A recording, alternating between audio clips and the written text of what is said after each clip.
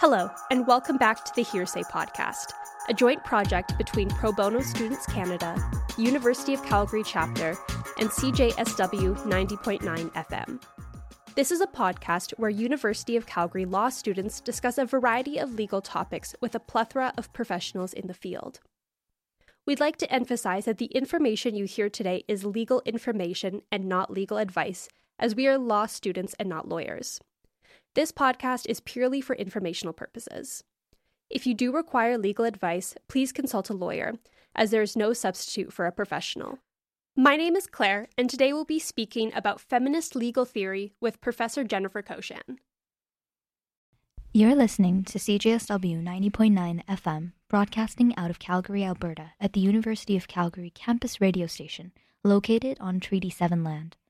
I would like to take this opportunity to acknowledge the traditional territories of the people of the Treaty 7 region in southern Alberta, which includes the Blackfoot Confederacy, comprising the Siksika, the Piikani, the Kainai First Nations, the Tsuut'ina First Nation, and the Stoney Nakoda, including Chiniki, Bearspaw, Wesley First Nations. The city of Calgary is also home to Métis Nation of Alberta, Region 3.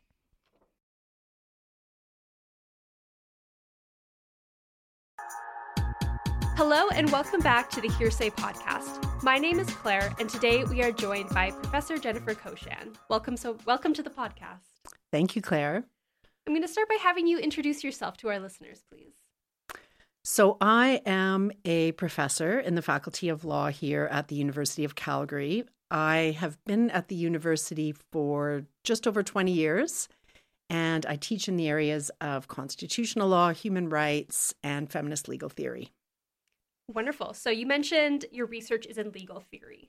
Can you define exactly what theory is, and more specifically what legal theory is? Sure. So I think at its simplest, I like to think about theory as an explanation. So a theory provides you with an explanation for something. So if we're talking about legal theory, a legal theory is an explanation about what law is, how the legal system works, and sometimes how it should work. So what are some misconceptions about legal theory that you've heard and that you could help us clear up? Well, I think one misconception is that you can have law without theory. And I think most legal theorists would actually dispute that, because even if we think of law as a system of neutral rules that apply to everyone, that in itself is a particular theory about law. And it can be contrasted with other perspectives or theories on law, which would say that we need to look beyond what the law is and what the law should be. So even taking our current legal system as a given is in itself a particular theoretical formulation of law. So that's the first misconception. I would say a second misconception is that legal theory is hard. And I don't think it has to be hard. I think as long as you go back to the basics and think, again, about legal theory just providing an explanation for what law is, or perhaps what law should be, or how we evaluate what a good law is, you can keep it pretty simple. And then there's also, I would say, a third misconception, which is that legal theory is boring. And especially if we think about what the law should be, or how we should evaluate what a good law is, there's so many different possible answers to that question that I think really legal theory is anything but boring. So I am definitely in the camp where I feel like when I hear the words legal theory, that it seems like something very hard and something that, no offense, is a little bit boring. But so tell us why legal theory is important, and how does it influence our understanding and approach to understanding the law? Okay, so I think legal theory is important because whatever theoretical framework we use for understanding law is going to influence the role that we think law has in society and the role that we think legal actors should have in society. So to give you an example, I would say the dominant legal theory is legal positivism. And legal positivism is a form of legal theory that focuses on what law is. It believes that we shouldn't trouble ourselves with questions of what the law should be or ought to be, that politicians do that job perfectly well. But the role of judges, for example, is simply to apply the law as it is without thinking about what the law should be. Natural law theorists, on the other hand, are very much concerned with what the law should be. And so they focus on normative questions. So what are the criteria that we should use to evaluate if a law is a good law? And so there's that big debate between legal positivists and natural law theorists about focusing on what law is versus focusing on what law should be. And even that basic question, I think, has a lot to say about how we understand the legal system and the role that law plays in society, and how we think about the role of judges, for example. Because if judges are just there to read the law, apply the law as it is, it's a fairly minimalistic role of the or view of the role of judges in society. Whereas if we think that judges do have a role to play in determining the basic values that underlie society and that should inform their interpretation to the law, that can look quite a bit different than simply applying the black letter law on the books. Mm. So, like we mentioned, Canada is a common law system, meaning we rely on precedent for legal decisions and place great importance on consistency and predictability of law. So, how does legal theory push up against this fundamental aspect of Canadian law? Yeah, so again, I would say here that the common law system is a particular form of legal theory, of legal positivism. And the point of legal positivism, again, is to focus on what the law is, to try to create certainty and predictability. But it's interesting because in a way, to me, that's a value in and of itself.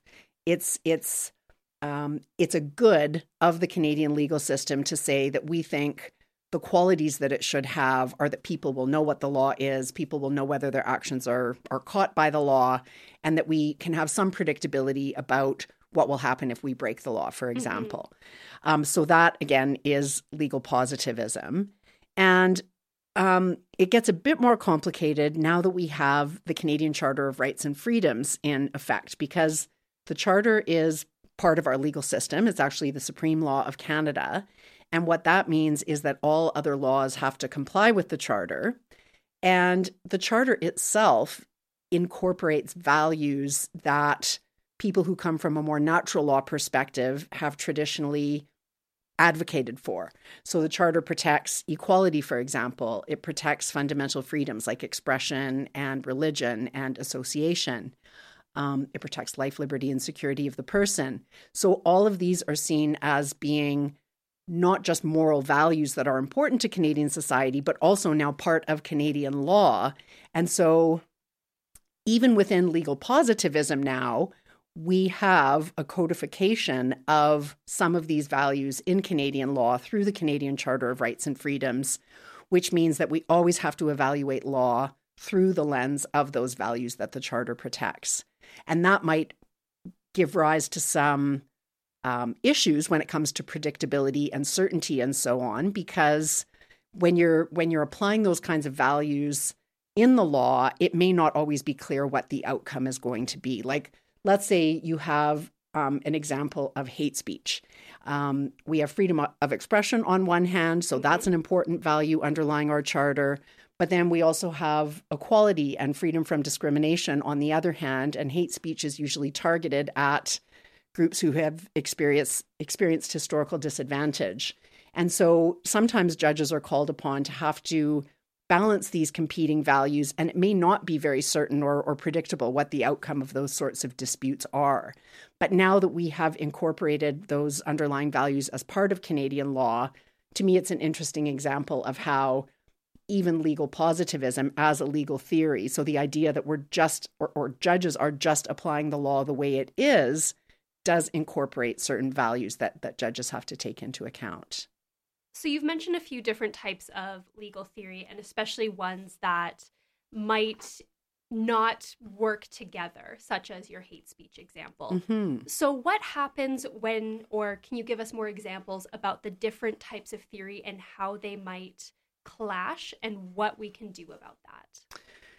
Sure. So, when it comes to something like the Canadian Charter of Rights and Freedoms, protecting different values that may sometimes come into conflict, we do have a specific mechanism in the Charter itself that helps us to resolve those sorts of conflicts. So we have what's known as Section 1 of the Charter. It allows governments to place reasonable limits on people's rights and freedoms if it's doing so in a way that's for the greater good. And so sometimes the law itself, even the positive law, will provide answers to those kinds of questions, or at least give judges the tools to be able to balance those kinds of competing interests. But other times, I think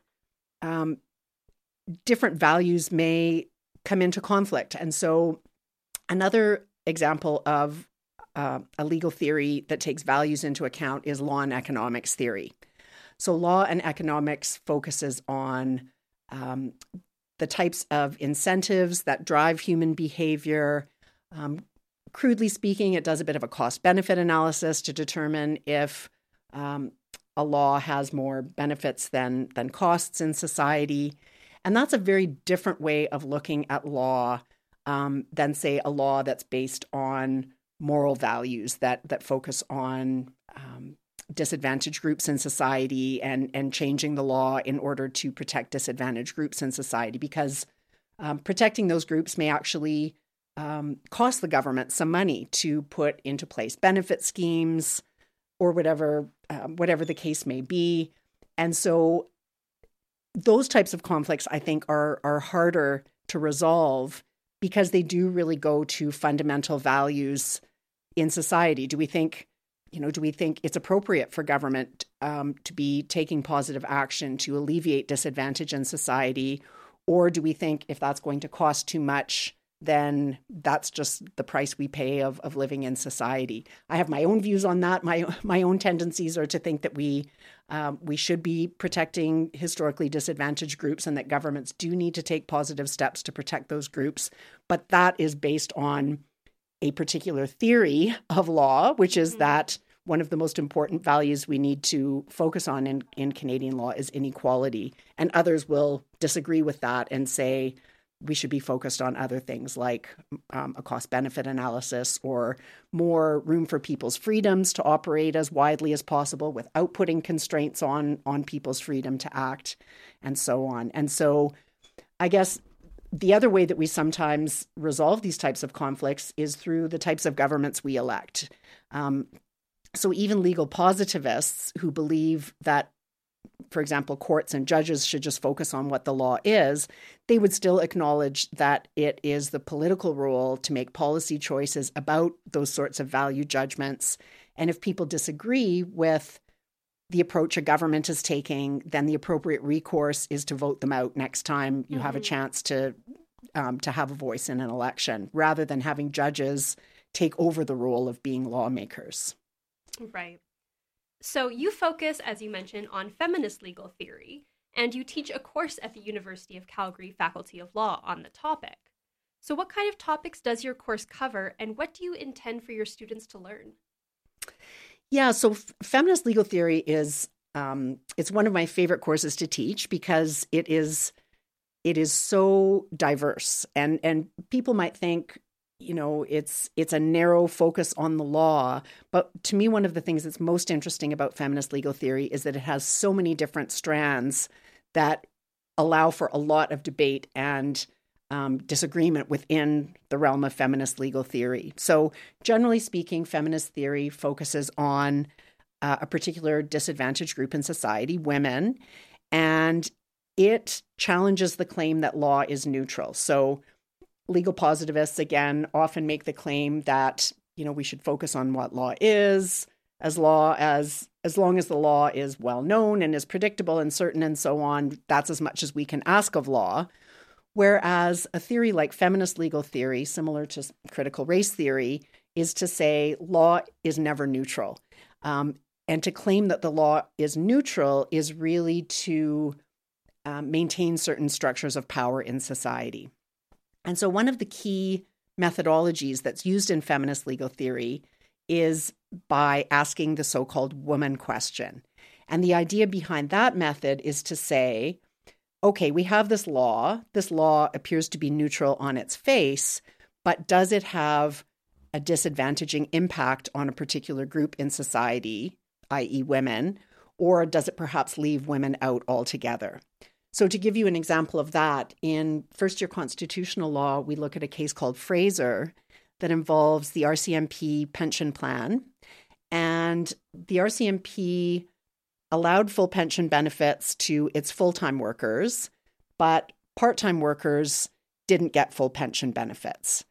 And then a third group of workers were workers who were on leave without pay, were able to buy back their pension rights as soon as they came back to the workplace full-time.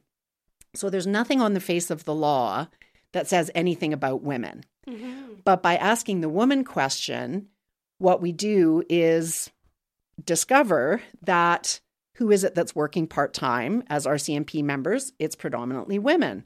Why is that? All sorts of reasons, but it has to do with things like traditional constructions of caregiving in society, which tend to be roles that fall on women, and other factors like that. So if we look behind what appears to be a neutral law, we will learn that it actually has an adverse impact on women.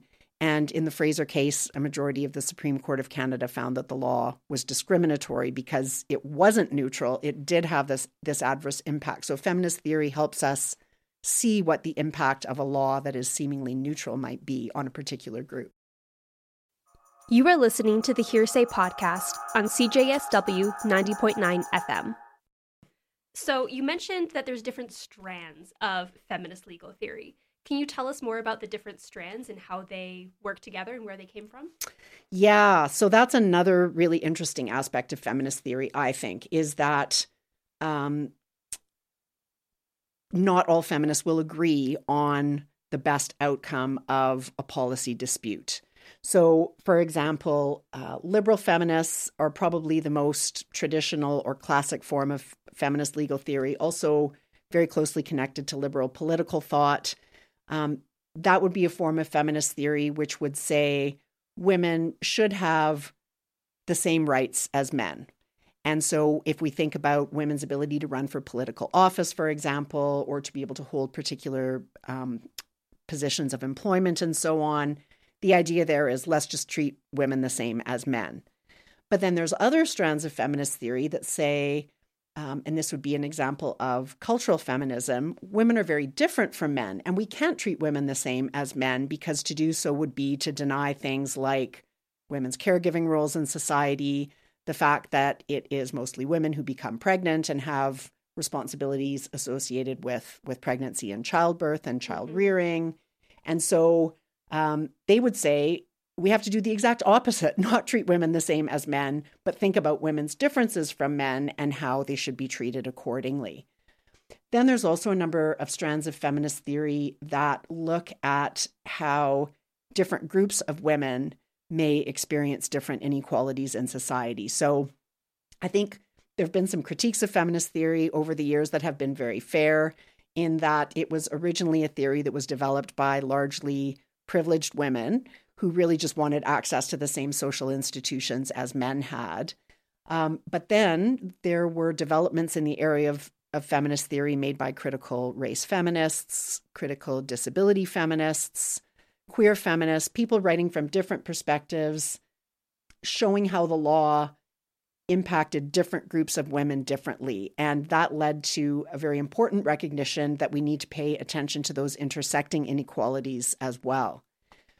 So, I mean, all of that sounds kind of like an evolution of feminism over time, which I think it's fair to say there has been, but there are still some real disagreements within feminist theory on particular issues. And to take one example there, I'm going to talk about sex work. Even what we call sex work, or if we call it prostitution, there's very different feminist theories that have ideas about that particular question. And feminists can really differ too on an issue like sex work when it comes to what the law should do, whether the law should regulate sex work or should stay away from the regulation of sex work. Should we have criminal laws governing sex work, or should sex work be legalized the same way that other forms of employment are and simply be regulated on the basis of the way other types of employment are regulated. A lot of differences of opinion within the category of sex work have to do with the extent to which women are seen as being victims or being seen more as autonomous agents who have the ability to make their own decisions about the type of work they engage in. Other feminists, though radical feminists, for example, would say it's simply not possible for women to make that type of choice when they live in a society that is so fundamentally unequal. Yet another group of feminists would say we can't talk about sex work without thinking about the actual people who are doing that work, which tends to be Indigenous women, trans women, and we need to think about how those intersecting inequalities might affect what we think about what the proper regulation of this social issue is. So I think for me, feminist legal theory is a good example of how even if you think at a general level, people are all concerned about the same thing, that is the interests of women in the context of the law, people might still have very different ideas about what that looks like on the ground when you think about the different values that are informing the legal responses to this social question. That's amazing. So as you are studying this feminist legal theory and involved in teaching it and research, what does research actually look like for theory, feminist legal theory? And is there any research that you're currently working on? Yeah, so let me first talk about my course because I'm always excited to have students in my course. So I'll tell you what I do there.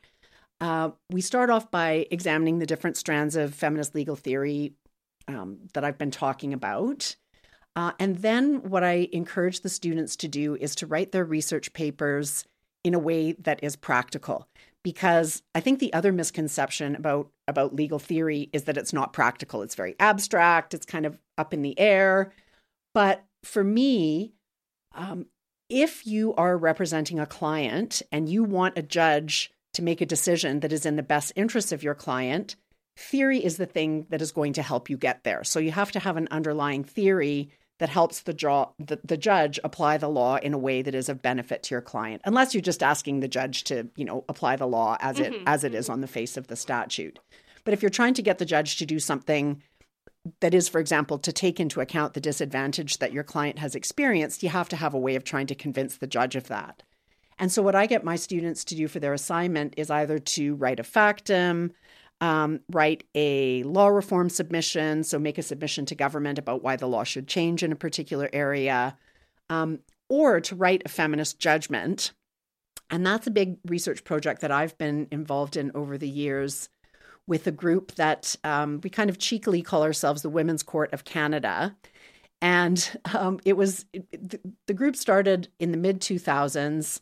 There was a group of us who had been at an equality rights conference. We were all involved with a group called LEAF, the Women's Legal Education and Action Fund. I think it's fair to say that we were feeling kind of despondent about the potential of law to actually achieve social change. And so at a dinner after this conference, somebody blurted out at the dinner table, well, we should just rewrite the decisions that we don't like. And the idea caught on. And everyone went around the table and mentioned which judgment they would rewrite if they had a chance to. And we ended up producing 2 different publications of rewritten judgments of the Supreme Court of Canada from a feminist perspective.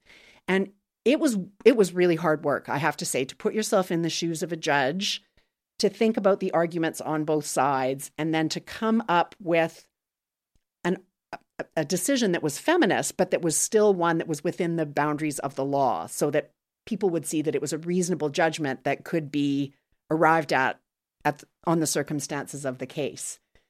And interestingly enough, the idea caught on worldwide. And so there are now feminist judgment writing projects in the US, England, Australia, India, Africa, like all over the world. And so it's been a really exciting project to be part of. And I encourage my students to write feminist judgments as part of my course as well. Sometimes I think maybe I should teach the entire feminist legal theory course as a course about feminist judgments. And maybe that's a possibility for next year. I'm not sure. But Fundamentally, I think feminist theory is only as good as your ability to use it in practice. And so I really want students to come out of the course with an idea of how they can use these ideas to actually come up with arguments that are of benefit to their clients. What a fascinating and unique approach to law, and something that does have very real and very applicable outcomes. That's amazing. So tell us why it's important for the average Canadian, particularly folks who identify as male, to learn about and understand feminist legal theory. So I guess for me, a starting point is that we still have not achieved equality in Canadian society, that women haven't achieved equality in Canadian society. So we still, for example, have pay inequity. Women only earn something like 85 cents on the dollar for every dollar that men earn. We also have over-incarceration of Indigenous women and racialized women. We have things like harassment and discrimination within the legal profession. So for me, as long as we continue to have a society in which these inequalities exist, there will be a place for feminist legal theory. And I think even people who haven't experienced the sort of disadvantage that feminist theory is trying to change the law to deal with can be important allies in this work, and especially in the legal profession. I know not all listeners of this podcast will be in the legal profession or thinking about going into the legal profession, but there is still, unfortunately, discrimination and harassment within the legal profession itself. And so, we've done a good job of achieving gender parity at law school. We admit equal numbers of women and men. We also look at admissions now in terms of gender diversity. We have a Black law students admission program and an Indigenous law students admission program. So I think we're doing a good job at that gatekeeping stage. But unfortunately, again, once people get out into the profession, there still is some discrimination and harassment. And so given that students develop relationships in law school, even if you're a person who isn't experiencing these sorts of issues, I think, again, you have an important role to play as an ally. And even if you're a man, but you may have experienced other types of disadvantage, you can make similar arguments to the ones that feminist theory makes from, for example, a critical race theory perspective, a critical disability perspective, from the perspective of queer theory, and so on. So I do hope that everyone will see feminist legal theory and the other related theories that are akin to it as being of relevance to them, if not for their own personal circumstances, at least to the circumstances of their colleagues and peers. Yes. So final question for you to wrap this up. Where do you see legal feminist theory going in, say, the next 10 years? And where would you like to see it go? Oh, that's such a big question. Well, let me give you another example of I think a concrete fact pattern that shows how feminist theory has evolved over time. So right now in the United States, there's a lot of concern about abortion rights, for example, because of a recent decision of the U.S. Supreme Court overturning Roe and Wade. So there's a lot of concern about access to abortion. And that is an incredibly important issue in society. But again, I think we can use legal theory to help us think about the issue more broadly. So if we think about the experiences of Black and Indigenous feminists, for example, they remind us that women in their communities are also subject to forced sterilization. So that is almost the exact opposite of a situation of seeking access to an abortion. It's being forced to terminate one's pregnancy in circumstances where one wants to continue with their pregnancy. Right.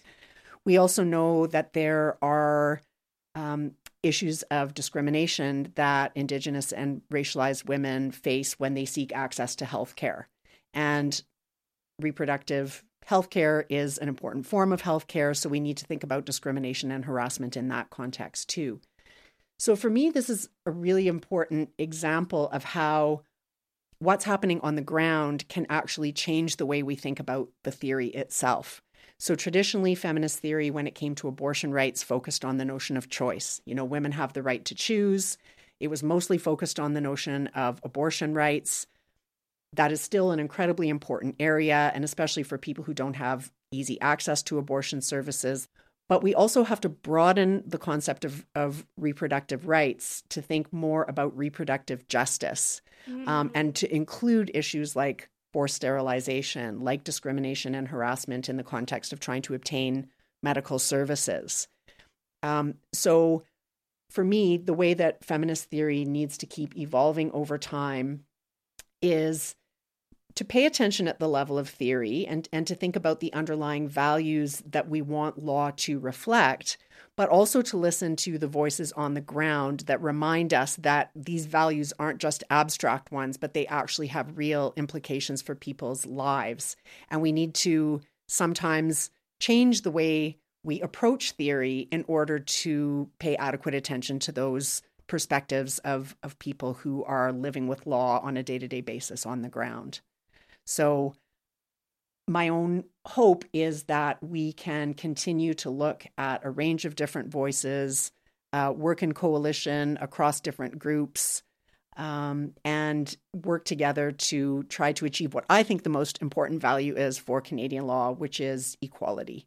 And I know not everyone will agree that that's the most important value, but that is my theory, and I am sticking to it. Fantastic. I couldn't agree more.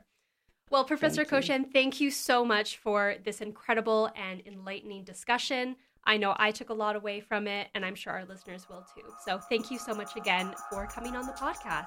Thank you for having me. You are listening to the Hearsay podcast. We are proud to present you with legal information, but please remember that this is not legal advice. If you do require legal advice, please consult a lawyer. The Hearsay podcast is a joint project between CJSW 90.9 FM and Pro Bono Students Canada University of Calgary chapter. If you'd like to hear more podcasts like this, the Hearsay podcast can be found on Google Podcasts, Apple Music, Spotify, or wherever you get your podcasts. Thank you for listening, and we'll see you next time.